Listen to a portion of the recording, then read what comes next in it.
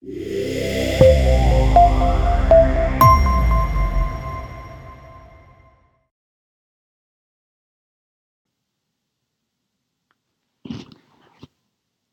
this is Charles Fielding Cheatham. I'm a family practice doctor. I did my training at the University of Tennessee and graduated 30 years ago. I did my residency in Pueblo, Colorado. And then in 1995, my wife and I went overseas with the International Mission Board, the Southern Baptists. We began missionary work in Pakistan, and last year we finished up 25 years and had to take retirement for some health issues. And we currently reside in Durango, Colorado. My wife is named Michelle. My kids were missionary kids, grew up overseas. Caleb is in his last year of medical school, and Mallory Grace is a graphic design artist and for a church in Albuquerque. I love interacting with people that are interested in career missions. And so I put my email address down here. It's very easy. chuckandmichelle@gmail.com. Michelle is with two L's. And so if you have any questions related to career missions, if you're interested in career missions, all of our expertise is with Muslims. We worked in Pakistan and India. We based out of the Mediterranean and the Middle East for many, many years, where I was a health strategy coach, helping missionaries learn how to use what we call preach and heal strategies. And we're going to go over a couple of those strategies through some stories today.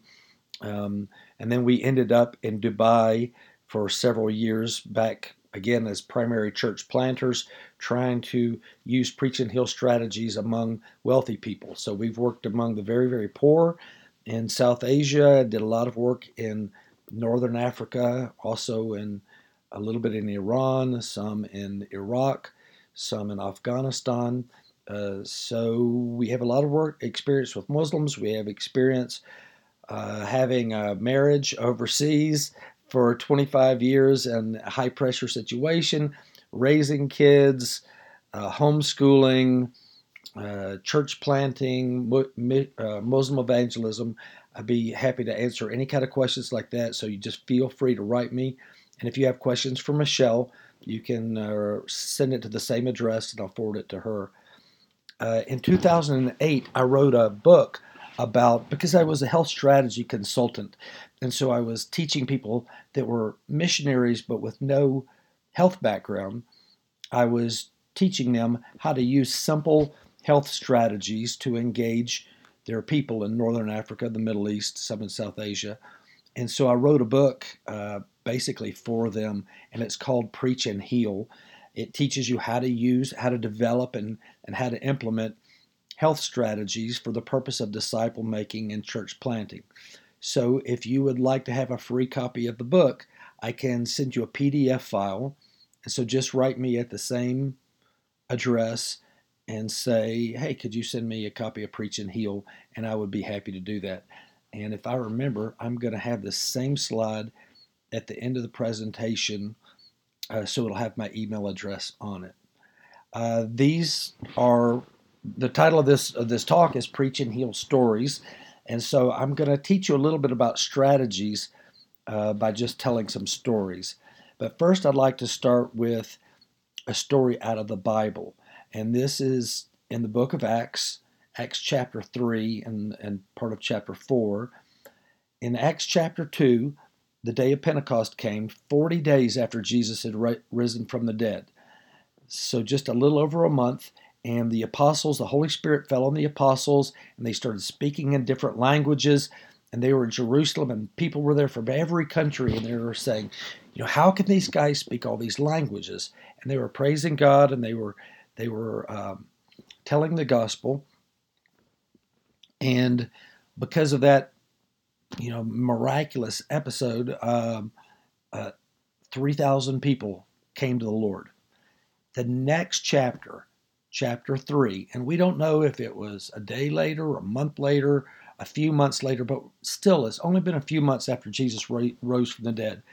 And in chapter 3, there is a great preach and heal story. I think the very first one among the apostles. And it's a common story that everybody knows. In fact, there's a song about it. Peter and John went to pray. They met a lame man on the way. So Peter and John were going up to the temple at the time of prayer, and they saw a lame man there who was there every day begging at the temple. And when Peter saw him, he looked intently at him, and the man was excited because he thought he was going to get some money. And so he begged for money, and Peter said, I don't have any silver or gold, but what I have I will give you. And he reached down and he took the man by the hand, and he said, in the name of Jesus Christ of Nazareth, rise up and walk. And he lifted the man up, and the man that had been born lame and who begged every day stood up on very strong legs, and then he started jumping and screaming out, I've been healed, I've been healed. And he started praising God. Well, this caused a commotion. A large crowd of people came to see what was happening. They all recognized the man as the guy that sat out in front of the temple and begged. And so they wanted to know what happened. And so Peter answered them. And he said, fellow Israelites, why does this surprise you? Why do you stare at us as if by our own power or godliness we had made this man walk? The God of Abraham, Isaac, and Jacob, the God of our fathers, has glorified his servant Jesus. Now notice here, I think this is like second or third sentence. He's already talking about Jesus. And he told them, by faith in the name of Jesus, this man whom you see and know was made strong. It is Jesus' name and the faith that comes through him that has completely healed him, as you can all see.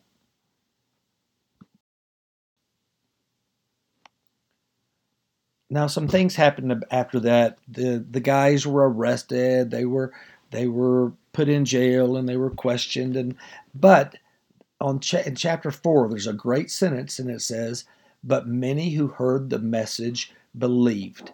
And so this is a great example of the guys began with a healing.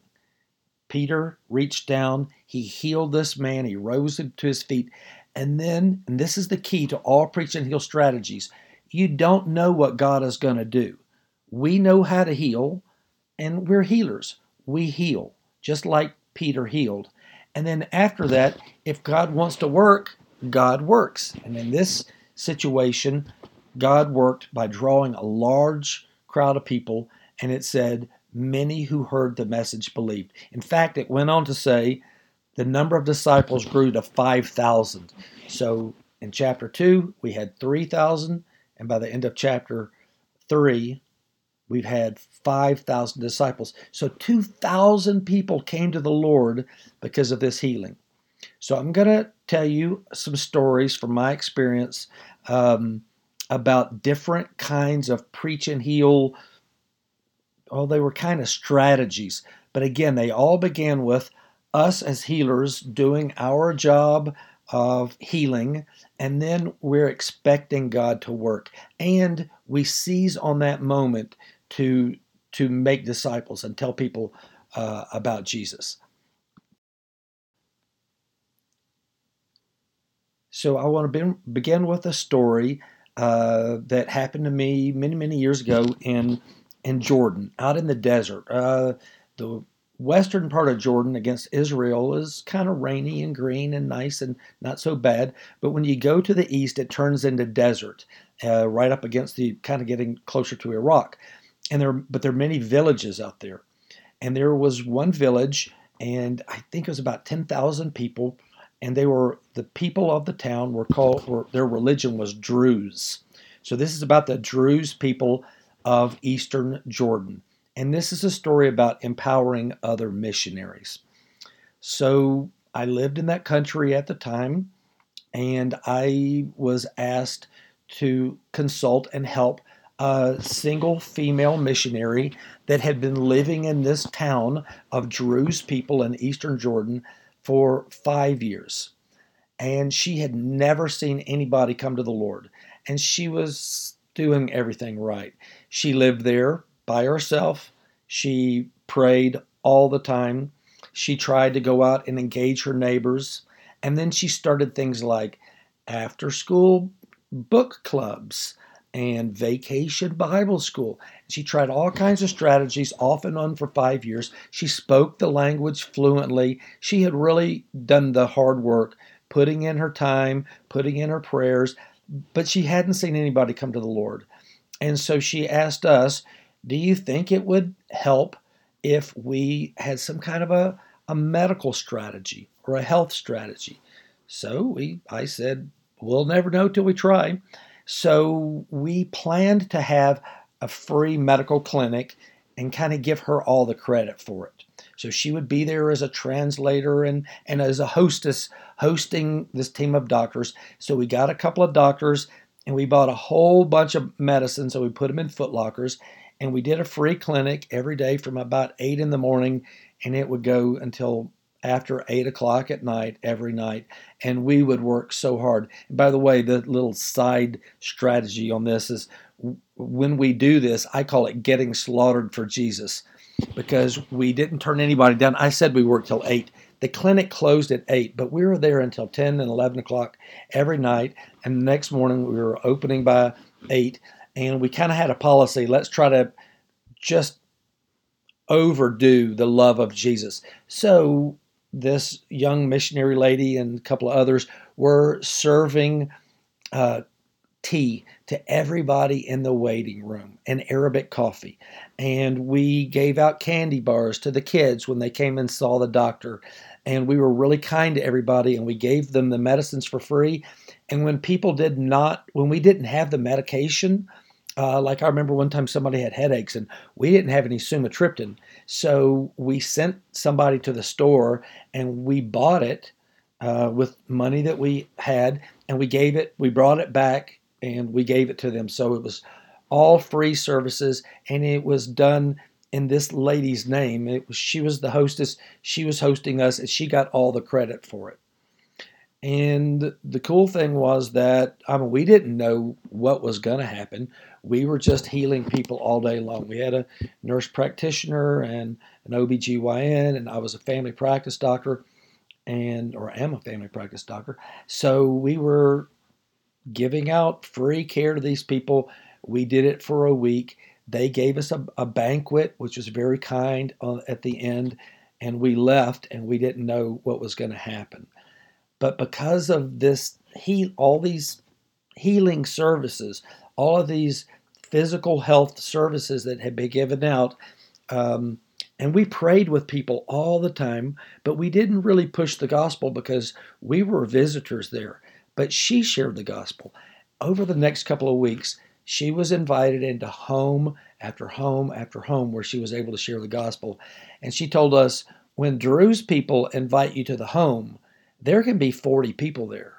There could be 30, 40, 50 people there sometime because the families are extended and they all stay in the same town. And she shared the gospel over and over. And over the next 6 months, she saw 16 house churches started. So this is a preach and heal strategy that I call empowering other missionaries, because this lady was a great missionary, but she just kind of needed to turn the corner. And Health Strategies does that. And I'm going to put in a plug for Health Strategies right now, because I want you to realize Health Strategies are not like other missionary strategies. There are sport strategies, and there are English as a second language strategies, and there are business strategies, and I think these are all fine, but you don't find those in the Bible, but you find healing in the Bible. So all through the Gospels, Jesus is on several examples of Jesus telling his disciples. He sends them out to preach and to heal, and then we see the continuation of this on in the book of Acts with Peter and later with Paul, and we see God using healing as a way to get people's attention. So through physical healing, it leads to spiritual healing. So that was a great example among the Druze people of Eastern Jordan. This story is among the Kashmiri people of India, and this was my very first assignment. So way back in 1995, we landed in Pakistan. We were there for 2 years. We learned the language, but we got kicked out of Pakistan. And our people was the Kashmiri people, and they were in a restricted area. We were not missionaries. I was a medical doctor, working for a humanitarian aid uh, organization, but we were kicked out because we were in this very politically very sensitive area. And so we decided to go around to the Kashmiri people on the India side of the border, where the majority of people were living. And that's actually, we were working with the refugees in Pakistan. But the Kashmir area was in conflict at that time. It's been in conflict for over 60 years now. In fact, on some maps, it's just called disputed territories because Pakistan, India, and China all say that it's their territory.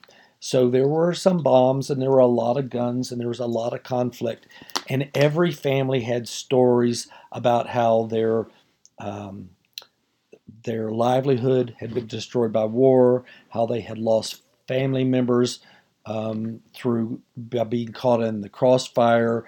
There were bombs, not a lot while we were there, but these people had lived through terrible times, and they had turned to Allah because they were all Muslim, and they had prayed, but Allah didn't answer their prayers. And so many people turned to Jesus. They found Bibles. They all had miracle stories. So when we landed, there was like just one other family there. That it was a missionary who was working on a business visa, and he had been there a couple of years. And came in with a team, and we had two doctors, a nurse midwife, and a veterinarian, and we were all close friends. And we set out to heal the hurting people up in the mountains and to make disciples. We had been there less than a month, and two guys, came to my door and they knocked and they said, Dr. Chuck, we want to start the first ever church among Kashmiri people. And I said, what makes you think I'm a Christian? And they said, well, all of our doctors have left and gone to Canada and America to escape the war because they had money. But here you come with all these other doctors and your children, and you've moved into a war zone, and you'd have to be a Christian. So I said, well, yeah, I guess you got me. Come on in. And I listened to these guys' stories, and it was amazing how they had come to the Lord and they had found hope in Jesus, and they loved their Bibles. And one of them had been baptized. The other one we helped baptize later. I actually let the first guy baptize him. And so maybe I was witness to the first Kashmiri ever being baptized by a Kashmiri in Kashmiri language. But so this story is about empowering national disciples to multiply. By the way, like 10 days later, two more guys came to my house, said almost the exact same thing. We are Christians. We came to Jesus during the conflict. We're under a lot of persecution, but we want the people of our nation, all of our neighbors and the other communities who are suffering, we want them to know about the hope that we have in Jesus. So we weren't church planning experts. I mean, we'd been on the field, 2.5, 3 years, and we didn't know anything about strategy. We didn't have any experience, but we were doctors and veterinarians and a nurse midwife, and so we knew how to heal. So again, we started with what we knew how to do, and this is a biblical command by Jesus to heal, to care for the needy, and to heal the sick. And so we started going up into the mountains to heal. Well, I speak Urdu, not that great, but passable. But the people up in the mountains weren't educated. They only spoke Kashmiri. So we needed some translators to go with us. So I asked some of these guys that had come to my house, will two of y'all come with us up in the mountains and act as translators? We're going to do a free medical clinic. So these guys said yes. So that's the pattern that we began. We gave out free medicines, and guys, some doctors charge a little bit for medical visits and things like that, but we were not able to do that. I don't know if it's good strategy or not. Some people say you have to charge or you're taken for granted.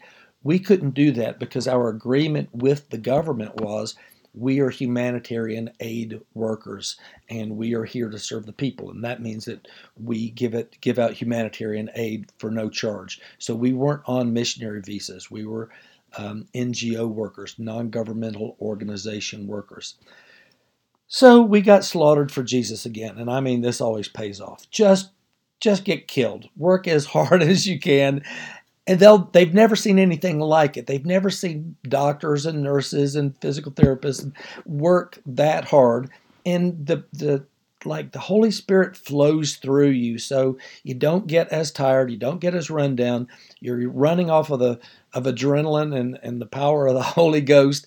And we saw patient after patient, adults and pregnant women and children, and we did this actually for several months. The translators, disciples, on the way home, it would take us 2 hours sometime to drive up in the mountains. So we'd leave at 5:30 in the morning. They would drive with us after dark, coming back, and then we'd start it up the next day. And on the road, they would ask us all kinds of questions, and we would answer their questions about how to be a follower of Jesus. But primarily, we modeled to them. This is what a disciple does. A disciple cares about the needy. They care about those that have been marginalized and downtrodden and cut off, just exactly the way that Jesus did it. And so they saw us do it, and then they saw us several times awkwardly try to share the gospel, and they learned how to do it themselves in a Kashmiri way. And so after several months, we saw these guys sharing the gospel. I would did say, hey, this person wants to know, how I'm forgiven from sins. I didn't ask that question. The Kashmiri guy did that, and then he was kind of using me as a buffer to kind of answer the question. And so I'd say, well, why don't you tell them the story about Adam and Eve and where sin came from? Well, they'd heard it so many times they knew how to tell it. And through this method, by doing like little bitty things, they learned how to share the gospel, and they started sharing among their neighbors and among their cousins, and we shared up in the mountains, and we saw many, many Kashmiris come to the Lord. We did not pay these translators. That was one of our agreements with them. Was we said, look, someday, since I'd been kicked out of one country, I knew you could get kicked out. And so I said, someday we're going to be gone, but you guys are going to be here forever. And these are your people and your community, and they're your responsibility, but we're here to help as much as we can. But if I give you money, someday they're going to ask you, how much did that American guy pay you to become a Christian? And they were like, oh, never give me money. I don't want to ruin my witness. And so they were able to tell people, I come here and I do this and I work really hard because I'm a follower of Jesus, and this is what we do. We care for others. So just to let you know, I have no idea how these guys fed themselves. Nobody could get jobs. Their family members had cut them off because they were Christians. They helped each other a lot, but we didn't pay them. And I still get emails from these guys and Facebook from these guys. And 30 years later, they're still following Jesus. The church in Kashmir is still growing. Many, many house churches were started. I would go into, every once in a while they'd invite me to a house church meeting, and there'd be 5 or 6 people there is all. But they would lay their hands on a map of Kashmir and they would pray for all the different regions that still did not have a house church, and they were trying to come up with ways to advance the gospel across their entire region. That's the reason I call this empowering national disciples to multiply, because when a person comes to the Lord, the Holy Spirit is inside of them, and the Holy Spirit wants the knowledge of his glory to spread across the entire region. But there are a lot of difficulties in that, in Muslim areas, in closed countries. And so these guys and women later really wanted to spread the gospel, but they only knew people in their, immediate neighborhood. They didn't know people up in the mountains, and they didn't have any way of taking the gospel up there. And they didn't exactly know how to share the gospel. So by doing the medical clinics and by modeling to them um, gospel telling and disciple making, these national disciples, we acted as like a conduit to advance the gospel from the capital city of Srinagar up into all the different mountain areas. So we were an excuse, like I have a friend says, we're the bait and they're the hook. So we were the bait. We were brought people in through healing, and then they would share the gospel that day, or they would have an excuse to come back later. Another story related to Kashmir is just that one day I was in one of these villages, and God was really moving in that area. And I've worked in a lot of Muslim areas where just we would do everything the same and nobody would come to the Lord. But in Kashmir, probably because of the war and um, just all the difficulties that came with that, people were seekers. People were humble. People would pray with us. People would listen to us. And so one day I had a translator with me, and I went into a very poor village, and I went around to several houses and did free medical care, and I was teaching some health lessons. And we were invited into a house, a little brick house, no plaster on the walls, dirt floor, no glass in the windows, just burlap hanging in the windows. There's a big wooden post, like a tree that had the bark taken off, kind of holding up the middle of the house. And I decided to share the gospel, and I had a great born again, Muslim background disciple with me, and so I asked the people, like, do you know where all this pain and this suffering came from? And they're like, no, we really want to know. And I said, well, have you ever read the Old Testament? And I said this knowing that everybody is illiterate. So they said, no, we would really, they want to know what's in these books. They wish they were readers. And so I said, well, let me, tell you the story.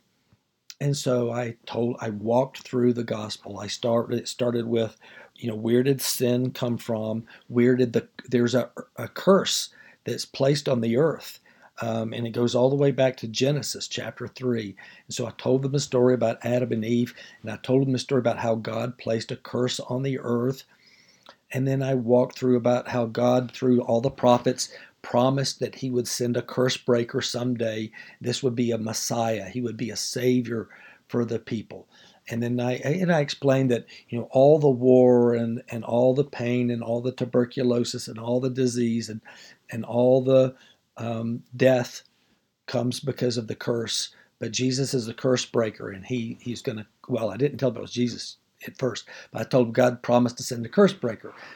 And then I told the story about how Jesus was born, and they got really, really happy because I do a ton of backstory of making it sound really bad through the Old Testament times of all the trials that people went through, and that how God continued to send prophets, and the prophets would tell more and more details about how God would someday send someone to break the curse.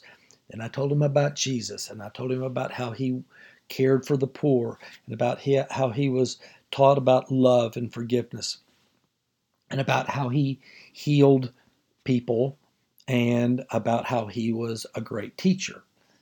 And then I told about how the religious leaders became jealous and they crucified Jesus. And then I realized these people have no idea what I mean by the word crucified, and they don't know what a cross is. They've never even seen one hanging around a lady's neck. Usually women wear little crosses in America, so at least people have some frame of reference. These people did not know what a cross was. So I put my hands around the post in the middle, and I said they took a tree that was this big, and then they laid it down, and then they nailed a crossbar to the sides of that. And then I laid down on the floor and I put my arms out and I said, and then they took big nails, they put his arms on the crossbar and they nailed his arms into the crossbar. And when I told this part, everyone, 5 out of 6 people, started wailing, crying. And I said, then they put the nail through his legs and then they lifted it up and he hung there in the air. And this was a way to execute Jesus. And they were crying and crying and they were saying he didn't do anything wrong. And of course, the I don't want to tell you the guy's name. My national disciple friend was translating for me back and forth, and he was an amazing translator, and he knew how to tell a story. So I was telling it in English. But I told him about the crucifixion, and then I told him about the resurrection, and I told him about this was God's way of opening the door to heaven. And I asked them, if any of them would like to make Jesus their Savior and pray a prayer of repentance, and then they would receive the Holy Spirit of God, and they would receive forgiveness of sins. And 5 out of the 6 Muslims, which is I think the only time in 25 years I've ever seen a room full of Muslims repent and come to Christ all at once. But 5 out of 6 came to Christ. And my national, the disciple guy, the Muslim background disciple, he was able to go back several times and help them to understand about Jesus and about salvation and about prayer and about baptism, and they couldn't read the Bible, and so he was like, I was kind of the bait and he was the hook. He brought them in through his translation and then through making of disciples. So that's a great story of how to empower national disciples to multiply using a preach and heal strategy. The last story I want to tell you is about the Fur people of Western Sudan. So all of the peoples that I've mentioned are unengaged, unreached people groups. The Kashmiris are fairly engaged now, but they're unreached people groups. When we would go in the mountains in Kashmir, you could take 1,000 people and maybe one of them, probably none of them, had ever shaken hands with a Christian, had ever had any opportunity to hear the gospel. So they're just completely cut off from the gospel. They, because of the war and poverty and the mountainous region, the Druze, because they were out in the desert and it's a restricted country, and the Fur people are out in the Sahara Desert. You've heard about the war in Darfur. So Darfur means house of the fur. So fur is the largest people group in Darfur. There are over 1 million Fur people, and at the time that we were working there, gosh, I don't know if there were any known disciples. I mean, there may have been half a dozen, out of 1 million people. But in the desert area, and we had to take a helicopter to fly into this. And again, it was kind of where there was still conflict. It was kind of a war zone a little bit. There's a lot of guns. And the people were just completely cut off from health services, and they were cut off from the gospel. And so there were no disciples to empower. I mean, I wish that we could go in and find a missionary that spoke Fur and help him or her to multiply, or we could have found 1 or 2 Fur, man and woman, and we could teach them how to share the gospel with their families and teach them how to multiply. But there weren't any believers. So this strategy is called 0 to 1. And when our work among Muslims, and I'm sure it's the same among Hindus and communists and others, Buddhists, getting from 0 disciples to the first one is the toughest. It takes a lot of prayer, a lot of patience, and a lot of faith. And you want to blame yourself, and you just want to say, oh, I've been here for 5 years and nobody has come to the Lord. If I was a better missionary. But you shouldn't put that on your back, because people come to Christ through the drawing and the power of the Holy Spirit. You you're doing your job by showing up. So if you show up and you try to communicate the gospel and you help the needy through health service, stuff like that, you're doing about everything you can do. And sometimes you get from 0 to 1. It takes a long time, 5 and 10 years. And sometimes it's a lot faster. So this is a good story of when it went well out in the desert of Darfur. Um, we I was the only doctor, and so I did have some nurses, and we didn't know how to get started. So again, I started with a free clinic, and I was getting slaughtered for Jesus. And I don't like getting slaughtered for Jesus. I think I might be a little bit lazy compared to most doctors. So I didn't want to do this for years and years. And besides, I was a visitor. My family was in Jordan, and I went in on a short-term basis. And all I knew really how to get started was to do a free medical clinic. But I did not feel like a free medical clinic was the smart way to share the gospel, because you're getting slaughtered for Jesus all day long and then you go to bed at night. So I was trying to transition from providing primary health care services to doing preventive medicine. There were several young people in their 20s that were there on a 2-year missionary journey.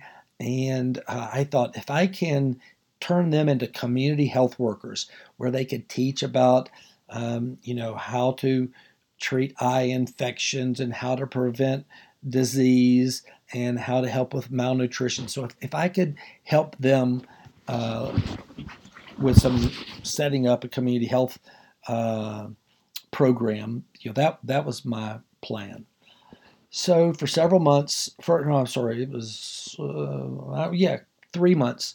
My family lived in Sudan, and I would travel in with a nurse by helicopter, and we would go in and provide these primary medical services.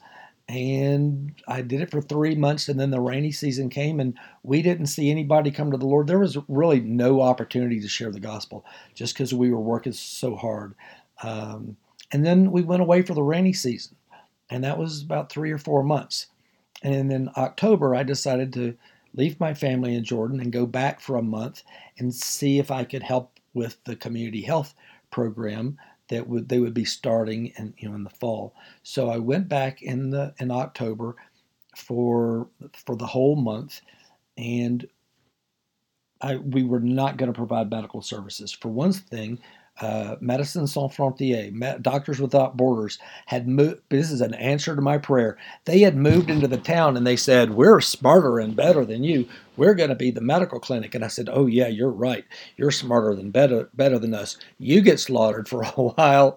So we turned the primary, family practice over to them, and we started doing community health. And by the way, they told us over and over, community health is worthless. Preventive medicine doesn't do any good. These people can't learn.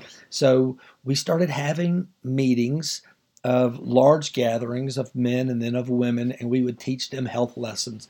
And this is why it was a way of transition away from being medical, providers to try to teach preventive medicine. In the first week, we went into a village. I'm sorry, the village that we had helicoptered into. We went into a restaurant. We sat down, me and like 4 or 5 of these young people, all in their 20s. And this African lady came up, and she was actually trying to hug me, and I'm a man and she's a woman. It just didn't seem right. I've never seen that before. And she was saying, "Oh, Dr. Chuck, thank you so much for coming back." Because so she had remembered me from being the doctor there before. And she's like, "Thank you for remembering me," and all these kinds of things. And we were in a restaurant, and I said, "Please sit down with us." And we sat down, and she kept saying, "Thank you." And I said, like I always say, "Please don't thank me. I'm a disciple of Jesus, and he knows about your suffering, and he has sent us here as his representatives to care for you. So give your thanks to Jesus." And it's always nice because they'll tell each other, "Oh, Jesus hears our prayers. Jesus cares about us," because Muslims believe in Jesus. They just don't believe he's the Messiah. So while we were sitting there, I shared the gospel with her, and she broke out bawling, just sobbing, sobbing, sobbing in this little restaurant area. Now, when I say restaurant, the walls were about 4 feet tall of rock, and then you have to stoop to go into a round tukul, or round African uh, hut kind of thing. And there was a sheet, and it was to separate. They had put it up just for us to separate the men's area, because ordinarily only men go to restaurants. So they had men on one side, and they had us on the other side, because there were some girls, some women among these young people on this church planting team. And I was sitting there right next to the sheet, and I was leaning against a guy who was on the other side, and I shared the gospel openly. And I'm like, if we get kicked out, we get kicked out. And this lady, she told us to call her Mama, but her real name is Miriam. And she cried and cried and cried. And so I asked her if she would like to repent and put her faith in Jesus and receive the Holy Spirit. And then all of a sudden she quit crying, and she thought about it, because she knew this is a, treasonous. This is going against everything she had ever been taught, everybody in the village. And she said, I want to think about it. Give me a day. I'll come see you tomorrow. So we thought that was great. We left that night. We sat around a fire, and she didn't come. And then the next night, the next day, she didn't come. But that night, a guy came to the fire, and he said, Dr. Chuck, I want to talk to you. And he said, were you in a restaurant telling people about Jesus 2 days ago? And I thought, oh gosh, now I've done it. I mean, I'm going to be arrested. Maybe these young people are going to be arrested. At the very least, we'll all be kicked out. That'll be the end of everything. But, what can I do? I mean, I had to share the gospel. So I shared the gospel, and I was kind of going back and forth with myself. And I said, yes, that was me. And he said, we were sitting down drinking some tea, sitting by a fire. And he said, that was me on the other side of the sheet that you were leaning against. I had my ear next to your mouth, and I heard every word that you said.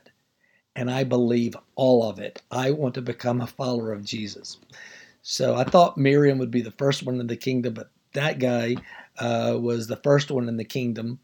Miriam came the next day, and she cried and cried and cried, and she repented and made a profession of faith. And the next day we had to fly out, and we couldn't baptize either one of these people because there was no water in the creek. I mean, we're talking 2 inches of water, and right after the rainy season, and there just wasn't anything left. It had not been a good rainy season, and I didn't know what to do about baptizing them. And I was getting on the helicopter, and Mama came running up, and she said, who will baptize me? And I thought, I don't even remember telling you about baptism. How do they know this stuff?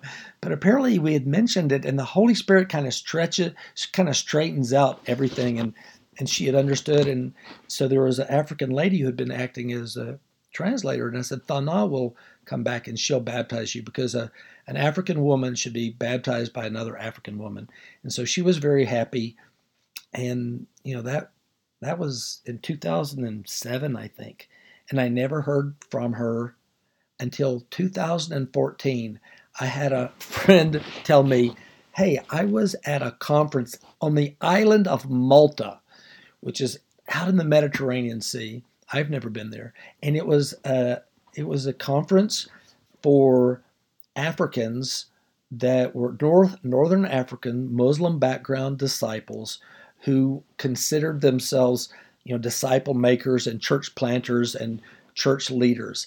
And Mama was there. And I did not know that Mama was literate, but she was carrying a Bible, and she had a photograph of our team in the Bible.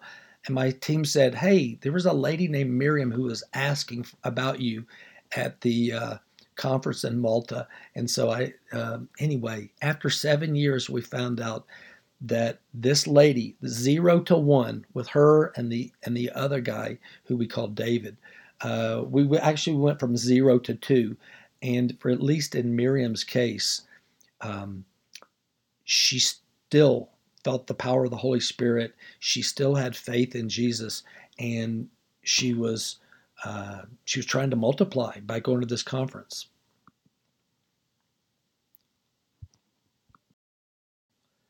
So I'm just going to read through these takeaway points. I told 3 stories. Of course, I told the biblical story, and then I told 3 stories from my experience. One was about how to use preach and heal strategies to empower other missionaries that maybe have no healthcare background, and so they want to care for the poor people and then care for the needy, but they don't really feel confident or competent to do that.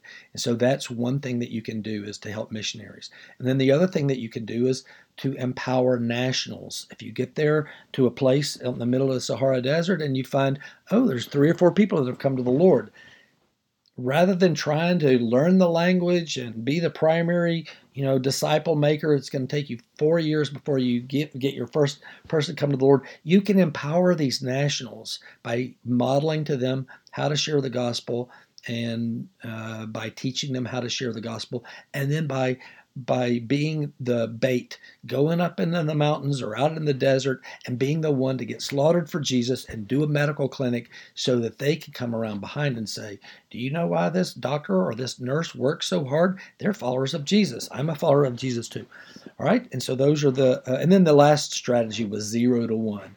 If you got to learn the language or find a translator, and you've got to do the hard work of making that first disciple, and then just pour yourself into that person and trust that the Holy Spirit in them wants to share the gospel with others. All right, takeaway points. Number 1, all 3 of these were examples of using medical or health strategies to access areas that are otherwise closed to missionaries. Many, many parts of the world are completely open to missionaries. And when it's open to missionaries, disciples from all over the world, they go there and they share the gospel. And the gospel will move through those areas. You have been given a very special skill, the skill of healing. Not a lot of missionaries have this. So we need to be working in areas where we can utilize this skill, where no one else can, or we can empower national missionaries that maybe already speak the language that don't have this skill. But please focus on unengaged, unreached areas where missionaries aren't allowed, but you could get in as like a humanitarian aid worker. Next takeaway point, be intentional about making disciples. If you think I'm going to go in as a healer and then God's going to make Christians, and you don't really do the intentional things like praying for disciples, sharing the gospel, teaching others to multiply, you'll never get a multiplying indigenous church. So you have to be intentional about it. It's got to be the number 1 thing in your mind. You've got to think with a spiritual perspective and think, I got to get people into heaven, among this people group, and be very intentional about sharing the gospel and modeling how to share the gospel and teaching others. If possible, work with others as a part of a team. When you're by yourself, you come with your package of skills and your spiritual gifts. But when you work with other people, then you've got complementary spiritual gifts and complementary skills. And we found this is the most effective way. You can go in there now, you can be the healer on the team. And that brings a whole new dimension to the things that team can do to engage an unreached people group.